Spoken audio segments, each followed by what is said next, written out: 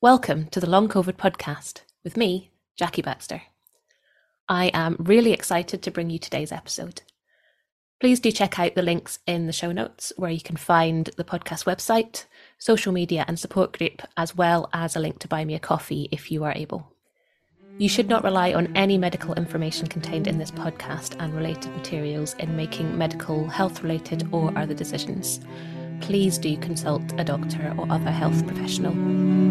I love to hear from you. If you've got any suggestions or feedback or just want to say hey, then please do get in touch.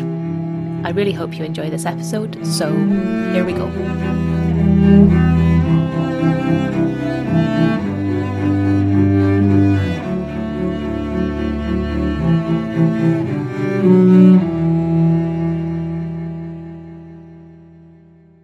So this week marks 3 years since I got sick with COVID. It was also International Long COVID Awareness Day on Wednesday, and a lot of people I know are having their anniversaries at the moment. It is a sobering reminder of how many other people who came down with COVID that week 3 years ago and went on to develop long COVID are not yet recovered. And then, of course, the thousands and thousands and thousands that followed in their wake. When we're unwell, we often lose the structure in our lives. Work, social events, days of the week, years. So when we get a particular marker, a birthday, a Christmas, or the 3 years from when you got sick marker, they do tend to be a time for looking back and taking stock. And that, I guess, can also be quite a negative thing sometimes. But until earlier this week, I was actually feeling super positive about it. Things were going so much better. I was able to do more. And although I wasn't there yet, I was feeling really positive about recovery. And then on Monday morning, I went down like a sack of spuds. But actually, with a little bit of perspective, I'm now still feeling really positive. But this story doesn't start with me hitting the deck on Monday, obviously. It goes back a lot further, 3 years further, in fact, if not earlier. 3 years ago, it was a Sunday. I was out hill walking with my partner. This wasn't unusual. It was something we did every weekend, every holiday, and in fact, it was how we met. It was what we did. I'd also been feeling tired. This also wasn't unusual. I worked a lot, I had a long commute, and it was also peak exam and concert season at all my schools, so it was busy and stressful. During the course of the day, I became more and more tired to the point where I was struggling to walk. My partner drove us home, and I was pretty much out for the count. In hindsight, my breathing also wasn't right, but at the time I was so busy being knackered that I barely noticed this. I tried to get an early night and got ready for school the next day. I didn't make it, nor did I make it in again. At no point did I think this could be COVID. There were just so few reported cases, and I didn't have the symptoms that we were told to look out for. This just felt like a stomach bug or a cold or something. By Thursday afternoon, I felt slightly better, so we went out for a walk to the park. I was struggling with my breathing. I went to bed and things got progressively worse throughout the day to the point where my partner called the paramedics late that evening because I couldn't breathe. They confirmed it was almost certainly COVID, that I should rest and isolate and I'd be fine in a week. And why wouldn't I be? I was fit, healthy and 30 years old, so I had no reason to be concerned. Writing this from 3 years on, I can tell that I've learned a lot because thinking back to the lifestyle that I was living before I got sick, I'm wondering what the hell I was doing. I now know that I was expecting far too much of my body, but at the time it just seemed normal. I now know that being very fit doesn't necessarily mean completely healthy, and that if I was working a stressful job and doing a lot of hours, often more than required because I've always been a yes person, then also doing a lot of physical activity on top of that is adding stress on top of stress on top of stress, which is not a healthy state to be in. So before I got sick, my nervous system probably wasn't all hunky-dory. When I then unintentionally added COVID on top of that, well, it was like a tinderbox waiting to go up. But in March 2020, I had not yet learned that lesson. By March 2021, things were not a huge amount different, other than the fact that my mental health was worse. I had been ill for a year.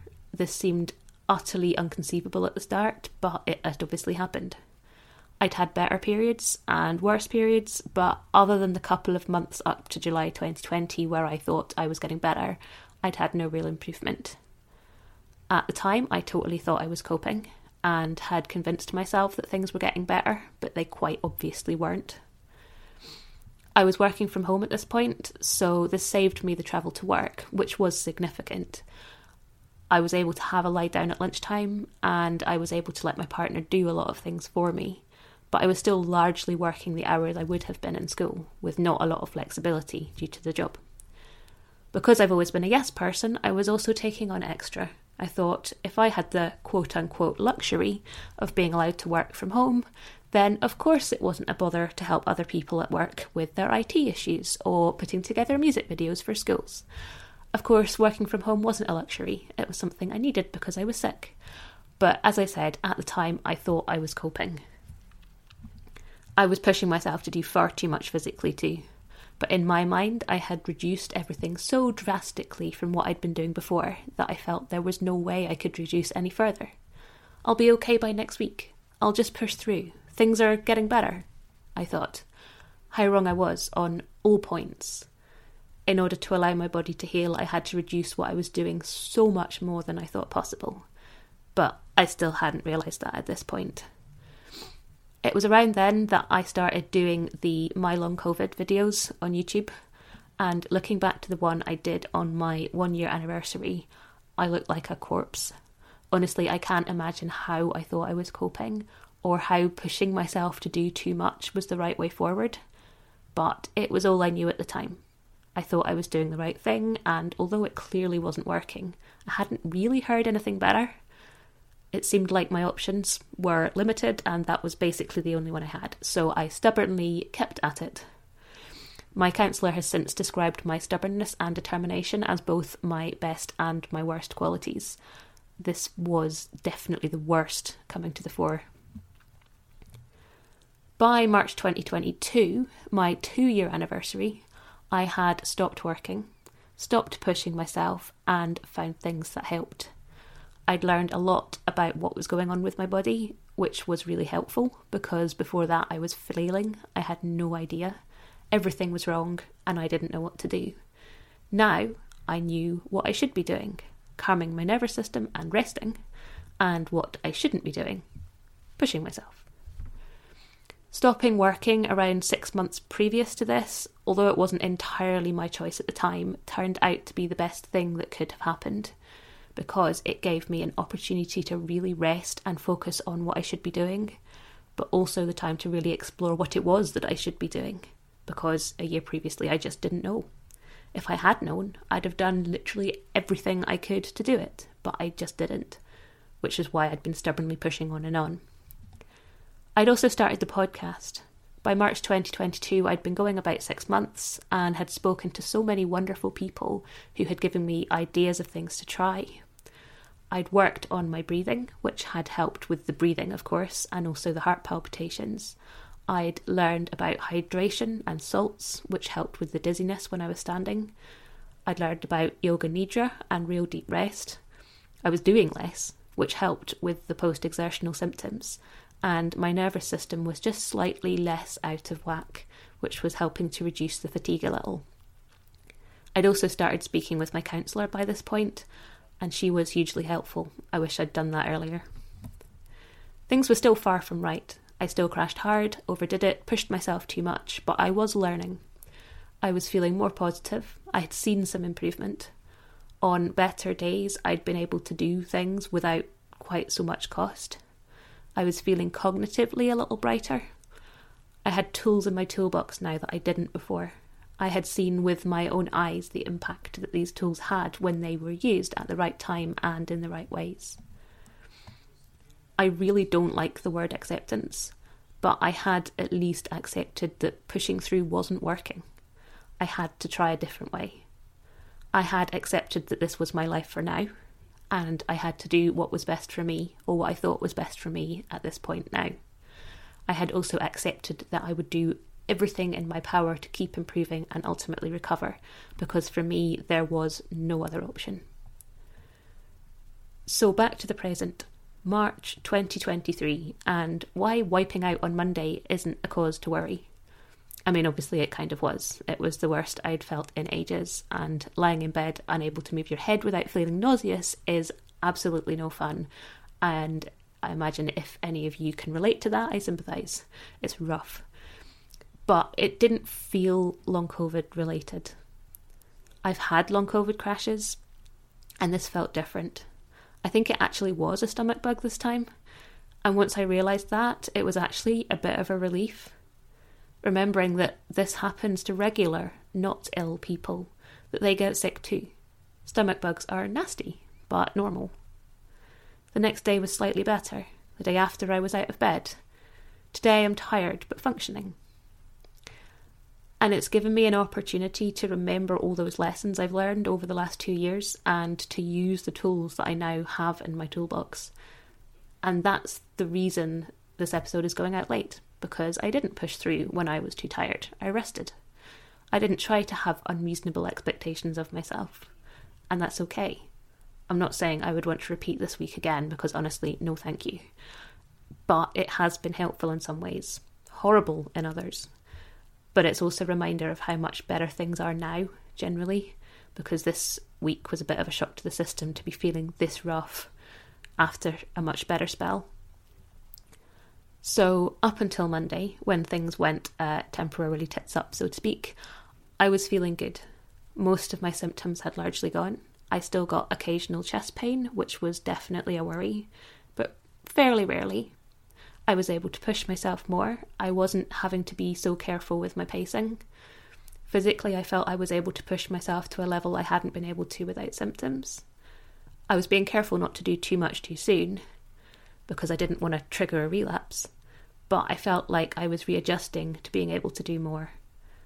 It was very bewildering, but also really wonderful. My nervous system felt much more regulated, and being able to do more was making me happier, which was also feeding back into the positive loop. I felt like I was in a much better place than I had been, probably even before COVID, but certainly since. I mean, things aren't perfect. I'm still too sensitive to stress, although I've recently removed quite a big stressor and I feel a lot better for it, like the weight literally lifting off. I'm still very anxious around people and fear around getting reinfected. And I'm still dealing with the trauma of the whole thing. But this is stuff that I'm working on, and I'm confident that I'll get through it. So this isn't a recovery story, but it is a promise that there will be one. I hope that it won't be too long, but I've also learned that expectations are unhelpful and ultimately lead to disappointment.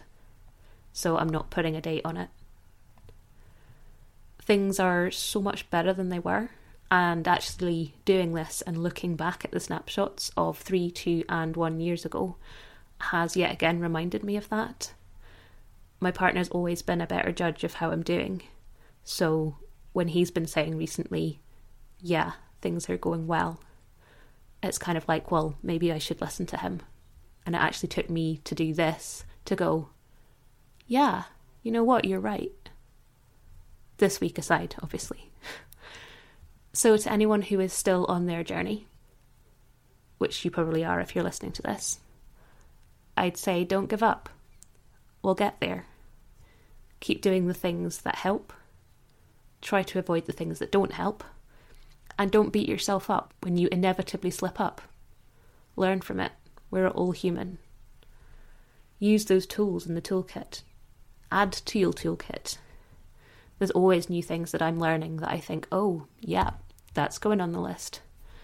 And focus on what you can do rather than what you can't. This mindset's been really helpful to me, especially recently. I think maybe a final thing I would say is when I come through this, because it's always when, it's not if. When I come through this, I will not be the person I was before I got sick. And I think that's a good thing. Because looking back, I don't want to be that same person. She wasn't healthy and she wasn't that happy either. I thought she was, and for a long time I would have given anything to go back to that life. Don't get me wrong, I want to be able to do many, if not most, of the things that pre-COVID Jackie did. But I also know that I value things differently now, my health for one, and that I have more respect for myself and my choices than I did before. So although I will do many of the same things once I'm able to, the way I do things will be different, and I think that is a very good thing. Thank you so much to all of my guests, and to you for listening. I hope you've enjoyed it, or at least found it useful. The Long COVID podcast is entirely self-produced and self-funded. I'm doing all of this myself. If you're able to, please go to buymeacoffee.com/longcovidpod to help me cover the costs of hosting the podcast. Please look out for the next episode of the Long COVID podcast. It's available on all the usual podcast hosting things. And do get in touch